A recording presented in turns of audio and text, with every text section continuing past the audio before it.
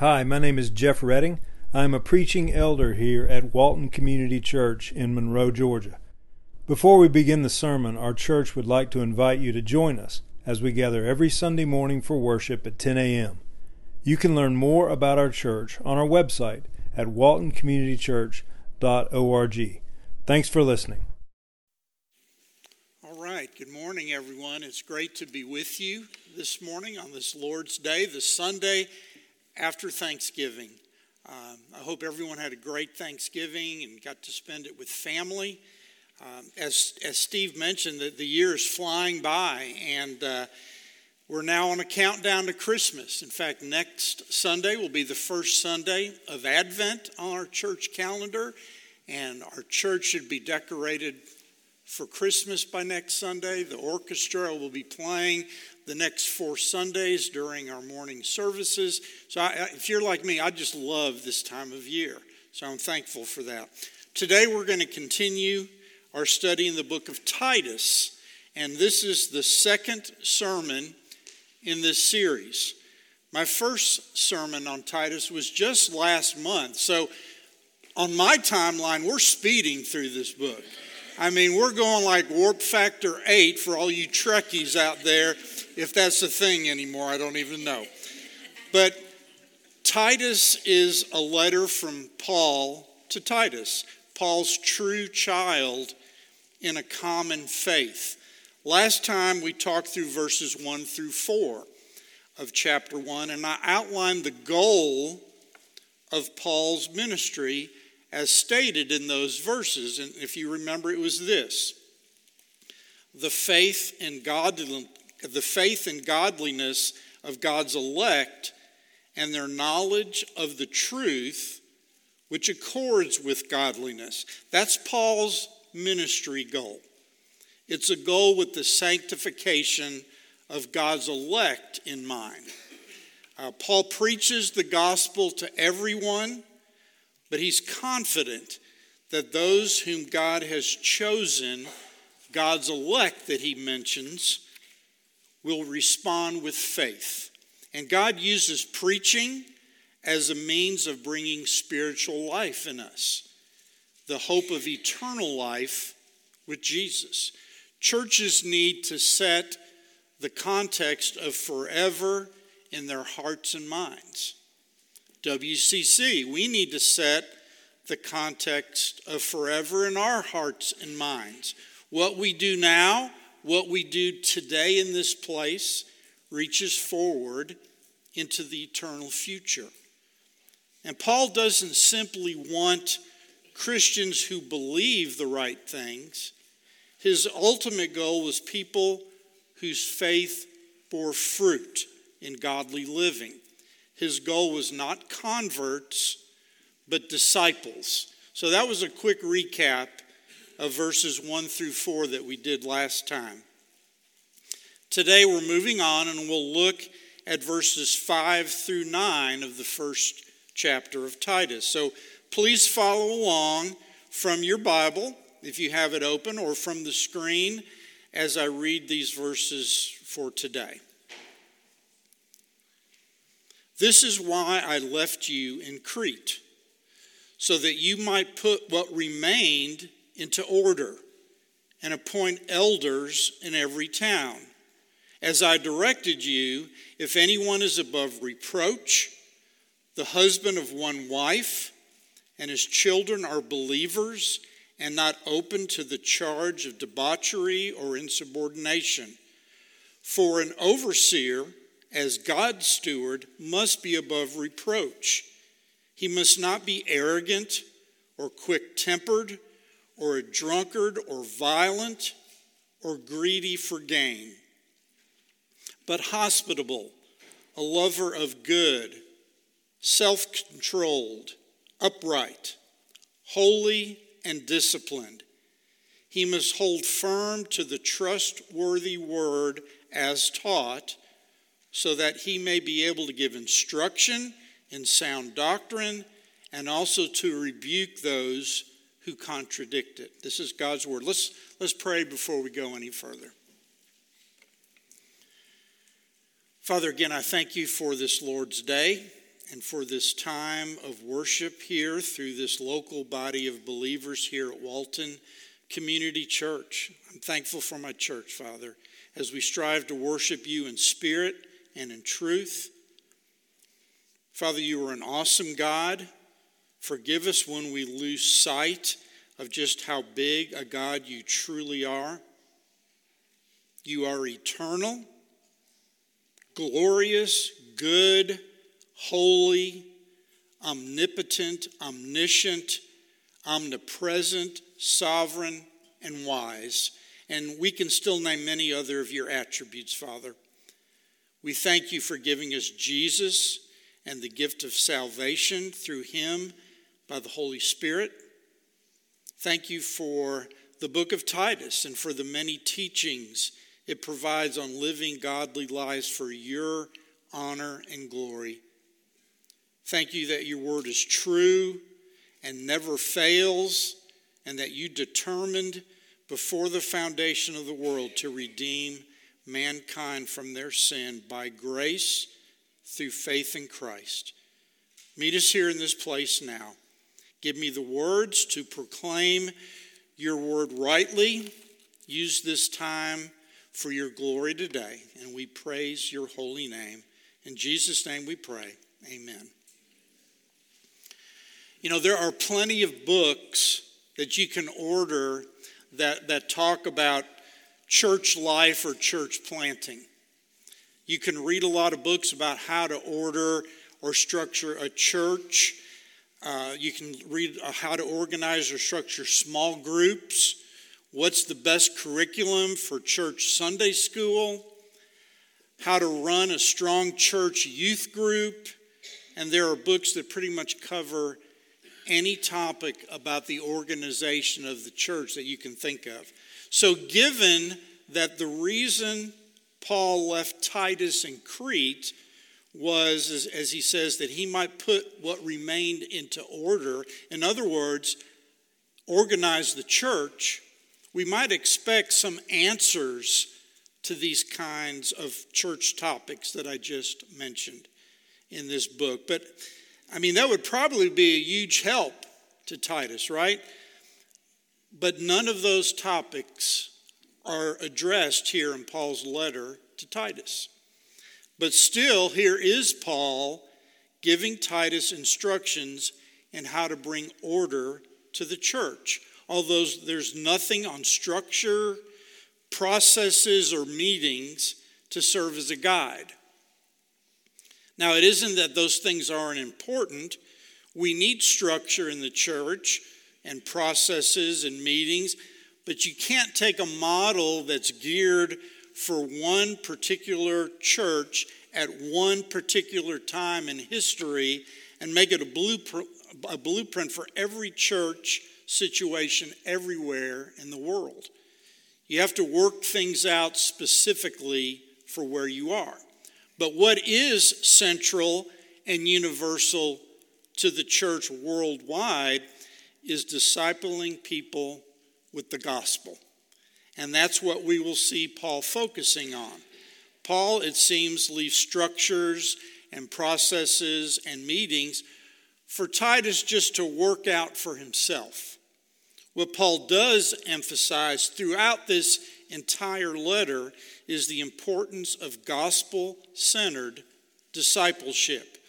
The emphasis is on bringing order to the church by discipling people through the Word of God. So let's begin our verse-by-verse study here now of these verses today. And let's look at verse 5 together.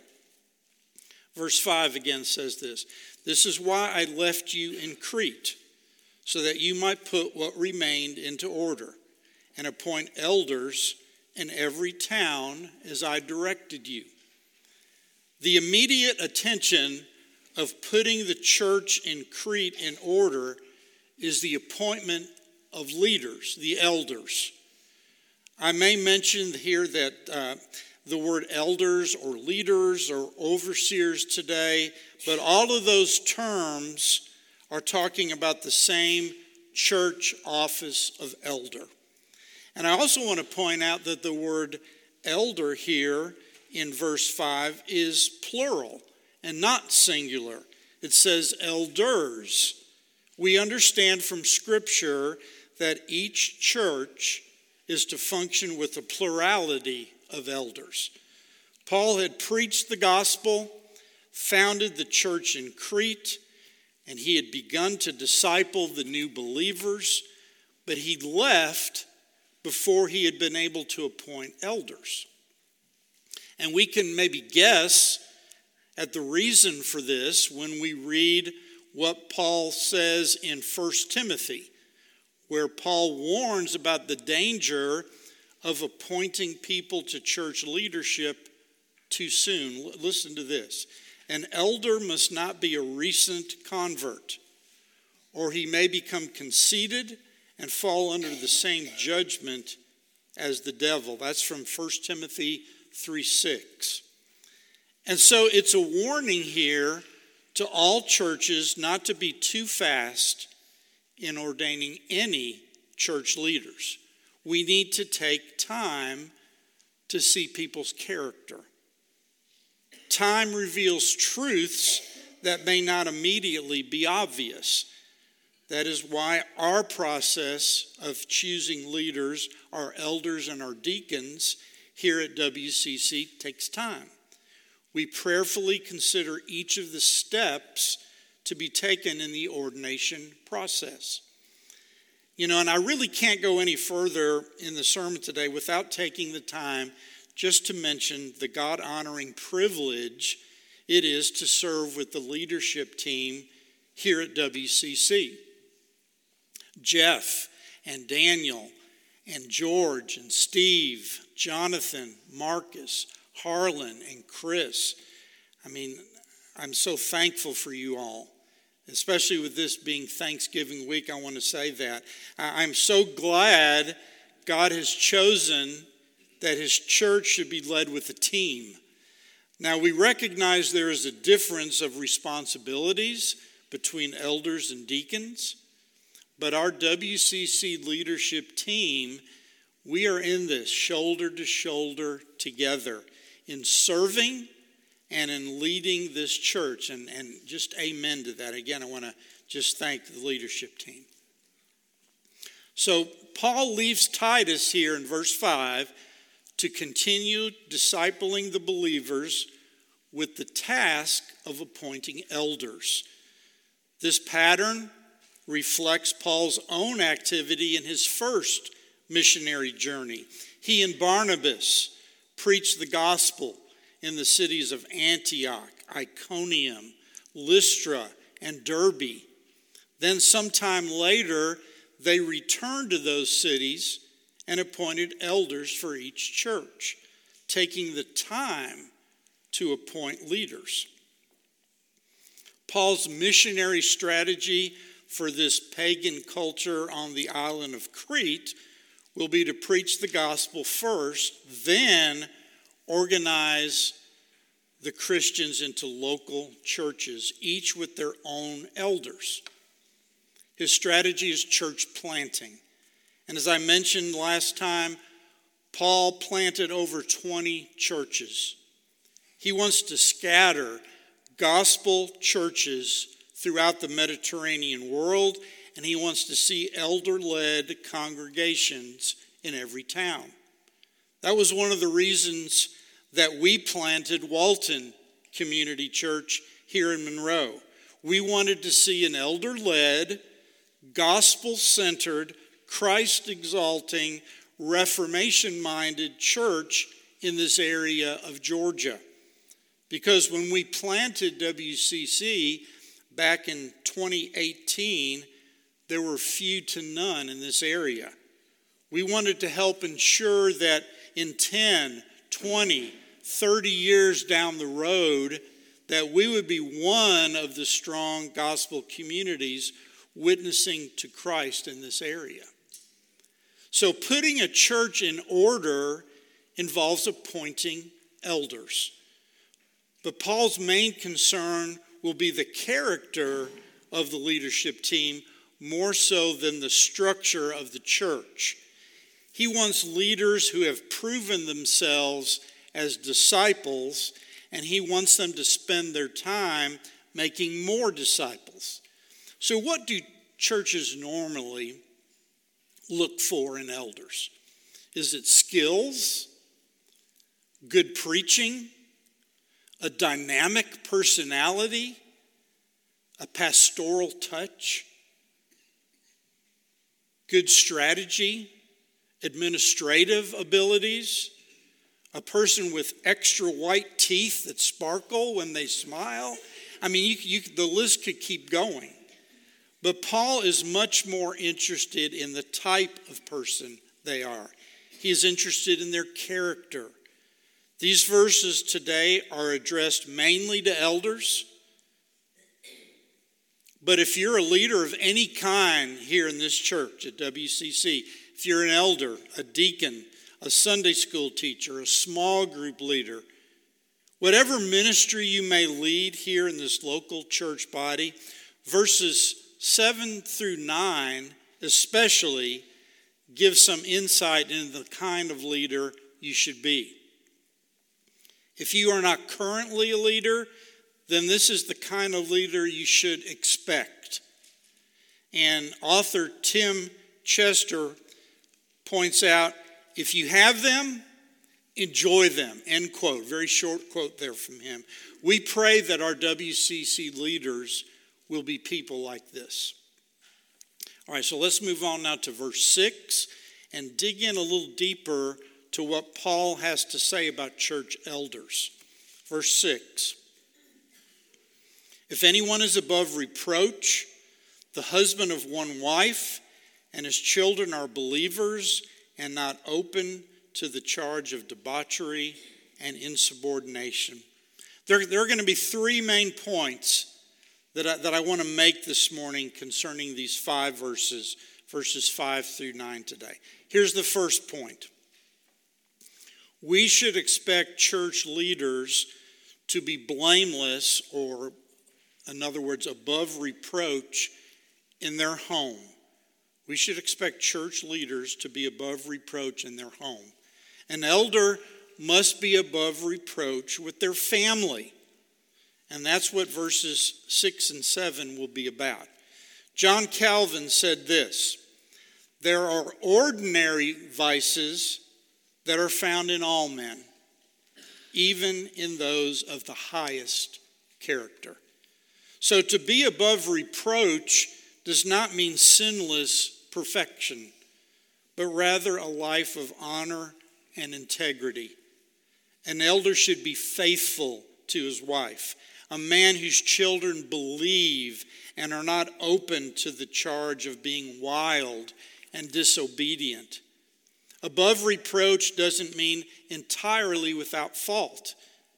No elder can live up to that because no elder is perfect. And leaders as well as congregations shouldn't demand that. In fact, leaders need to acknowledge that they aren't perfect. I'm admitting that today. I am not perfect, okay? All church leaders are still sinners saved by grace. However, above reproach does mean to have a good reputation against which an accusation can't be made. When it says the husband of one wife, I believe simply means a one-woman man. In other words, this does not exclude single men, or it doesn't necessarily exclude men who have remarried. Rather, we are to look for men with a strong marriage, who are committed to their wife and who care and cherish their wife. The same kind of clarification should be made to the next phrase: his children are believers.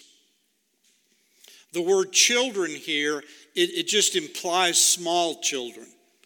Most children in their early years believe what their parents believe.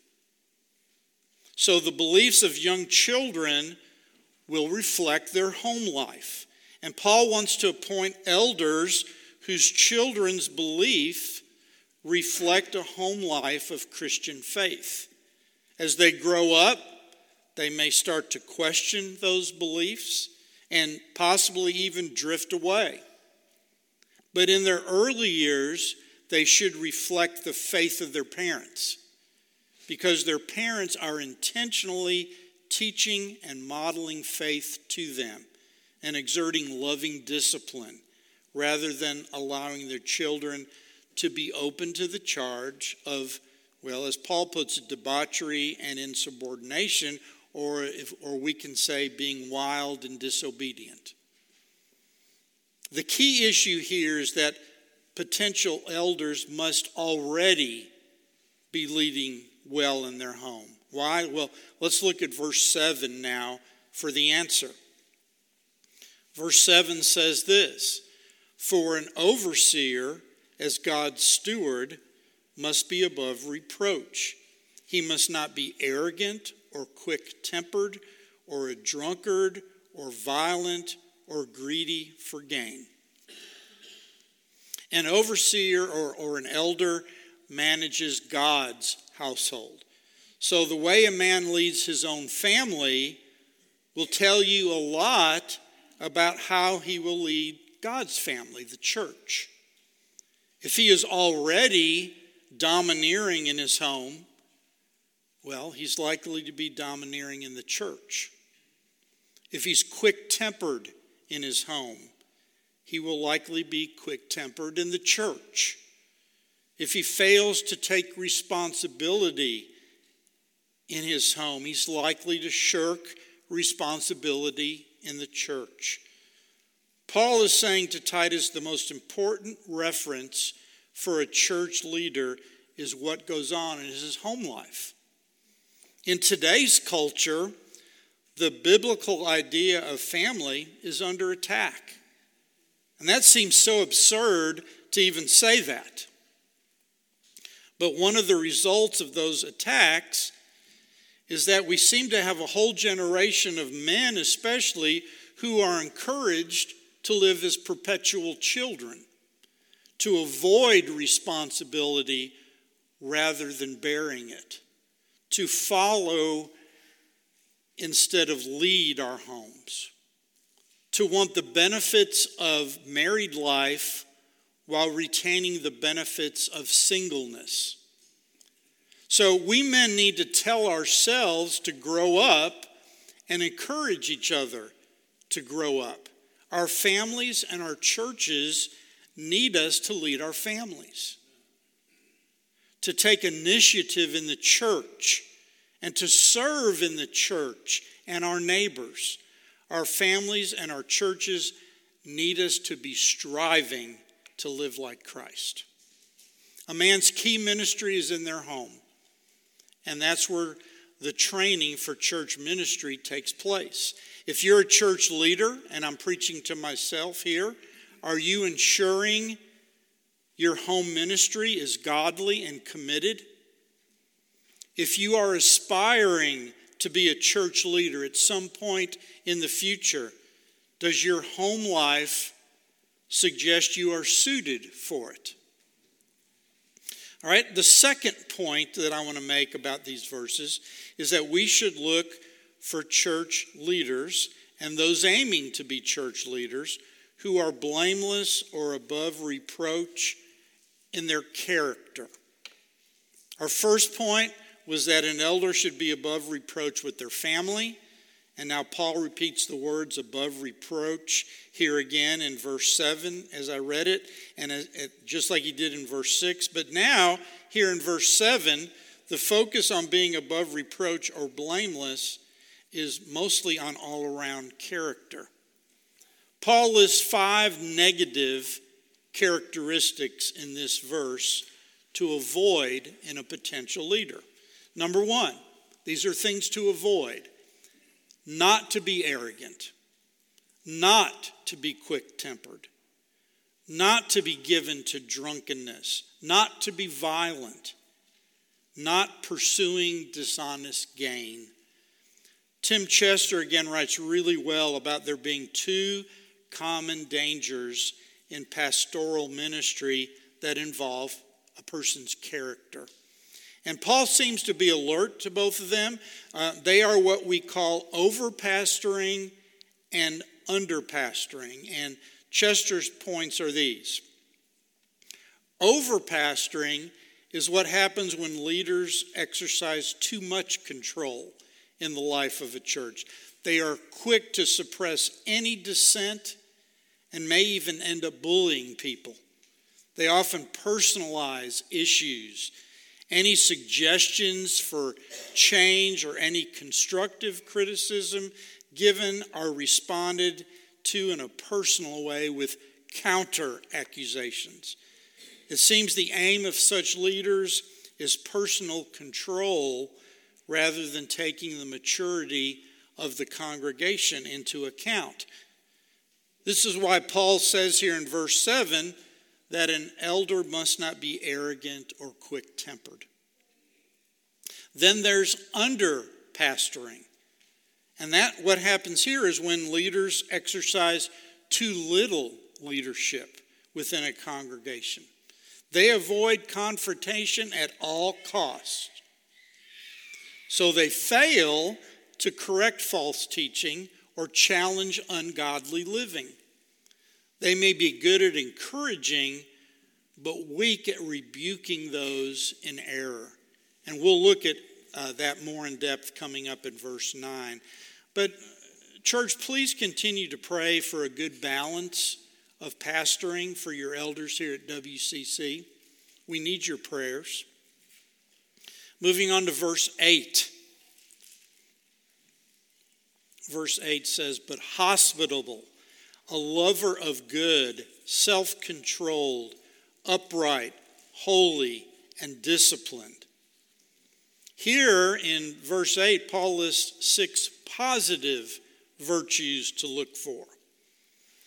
We need to look for someone that's being hospitable, one who loves what is good, someone who is self-controlled, someone who is upright, someone who is holy, and someone who is disciplined. Remember, Paul's primary concern is not finding the people with the best skills. His primary concern is with character. And we can see a couple of reasons for this. First, skills used for selfish ends become destructive. We see this enough in history. The tyrants of the world didn't get to where they are by accident. They are able, talented, and skillful people, usually with a very charismatic personality. But the problems are not in their capabilities or skills, but in their characters. Their aims are selfish, and they bring misery to those they lead. Maybe such cases occur more in politics today rather than in the church, but it isn't unusual for a gifted person with a bad character to rise quickly in the church, only then to crash, and their church crashes with them. John Calvin wrote this all the way back in the 1500s, nearly 500 years ago. Listen to what he says. "The more eminent a man is, therefore, he ought to be more careful to be on his guard. For his elevation makes it impossible for him to fall from it without doing greater harm." End quote.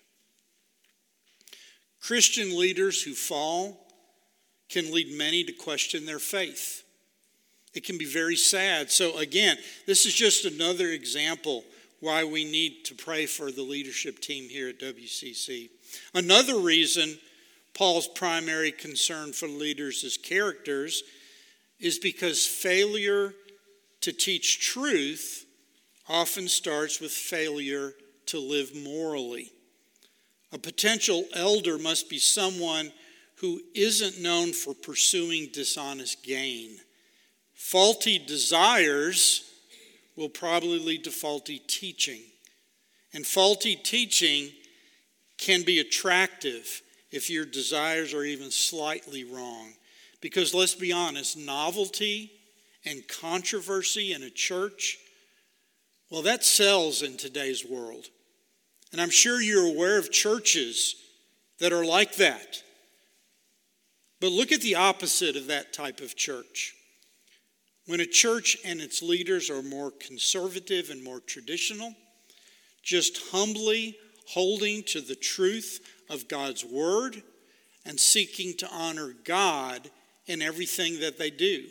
Now that really isn't a great way to make a name for yourself or to draw a big crowd or to even sell books, but in my opinion and what I think Scripture teaches, it's the better way. Point 1 was an elder should be above reproach with their family. Point 2 was an elder should be above reproach with their character. Now the third and final point, we should look for leaders to be blameless or above reproach in their doctrine. And that takes us to verse 9, and this will be our final verse today. Verse 9, he must hold firm to the trustworthy word as taught, so that he may be able to give instruction in sound doctrine and also to rebuke those who contradict it. Elders must have the ability to encourage and refute. This is the key to which elders manage God's family. They must hold firm to the trustworthy word as it has been taught. That way we can encourage others by sound doctrine and refute those who oppose it. An elder has two tasks, as this verse says, both of which require him to hold unswervingly to that message. He is to, number one, encourage others by sound doctrine and refute those who oppose it. And there's no doubt as to what WCC believes and what we teach here as a church. It can be found in our confession of faith, the 1689 London Baptist Confession. It's there for everyone to read on their own. It's on our church website. That's one of the marks of a Reformed church, to have a confession of faith. We are a confessional church. Our confession of faith grounds us in what we believe to be a true summation of the truths of God's Word, the Bible. Now, we acknowledge our confession is not Scripture, but we believe it to be a good and accurate summary of the trustworthy Word as taught. Based on other Scripture verses, we also see that elders are also held accountable for prayer, for oversight of the church, and for teaching within the church. And these expectations, there's something that we go over in our new members class when we talk about eldership. But Paul is specifically stressing here in verse 9 that elders are to encourage others by sound doctrine and refute those who oppose it. Here's a quote from John Calvin on this verse. John Calvin says this: a church leader ought to have two voices, one for gathering the sheep and another for warding off and driving away wolves and thieves, end quote. Elders need a voice that encourages and a voice that refutes. And Paul wants Titus not only to appoint leaders, but also to model leadership to those leaders.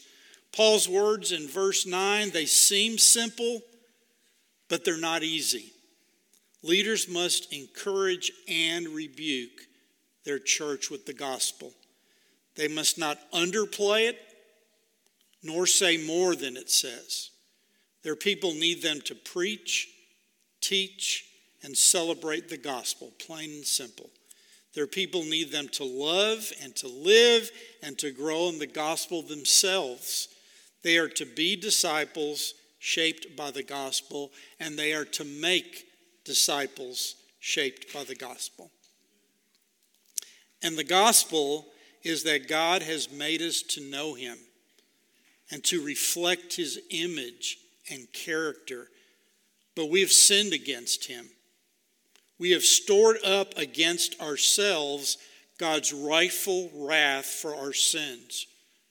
Wrath that would justly take us down to hell and total separation from God forever, were it not for the amazing love of God that has come to us in Jesus Christ. That's Christmas, isn't it? When God has come to us in Jesus Christ. Christmas is God the Son taking on flesh, that he became truly human. He lived a perfect life and was crucified, bearing God's wrath for our sins, the sins of all who repent and trust in him. God raised Christ to life in victory over sin and death. If we repent of our sins and trust in Christ, then we will be saved from the punishment due to us for our sins, from our self-enslavement to sin, and one day even from the very presence of sin itself. And we will come to spend eternity with God. The gospel is truly good news, church. The good news of what God has done in Jesus Christ. The gospel makes Christ present and real in our lives. And as I said in my last sermon, eternity enters history when we make Jesus present to others. One day, God will make all things new. The good news of what Jesus did on the cross culminates in a new heaven and a new earth where we enjoy the presence of God forever. That's how much God loves us, that he gave us his only Son through his death on the cross so that we can be saved. May this be the day of salvation for someone here today. If God has been speaking to you recently, or he may be speaking to you today, then you need to talk with someone after the service. Please see me or any of our elders or deacons before you leave. Your future could be sealed for all eternity, and the right time could be now. To end the sermon today, let's just summarize these 5 verses that we studied again by simply saying that church leaders should be blameless. They should be above reproach in their homes, in their character, and in their doctrine. And church leaders should be disciples who can make disciples. We pray for our leadership here at WCC, for God to keep them blameless in their homes, in their character, and in their doctrine. And may God help us to do that for our good and for his glory. Amen. All right, let's pray.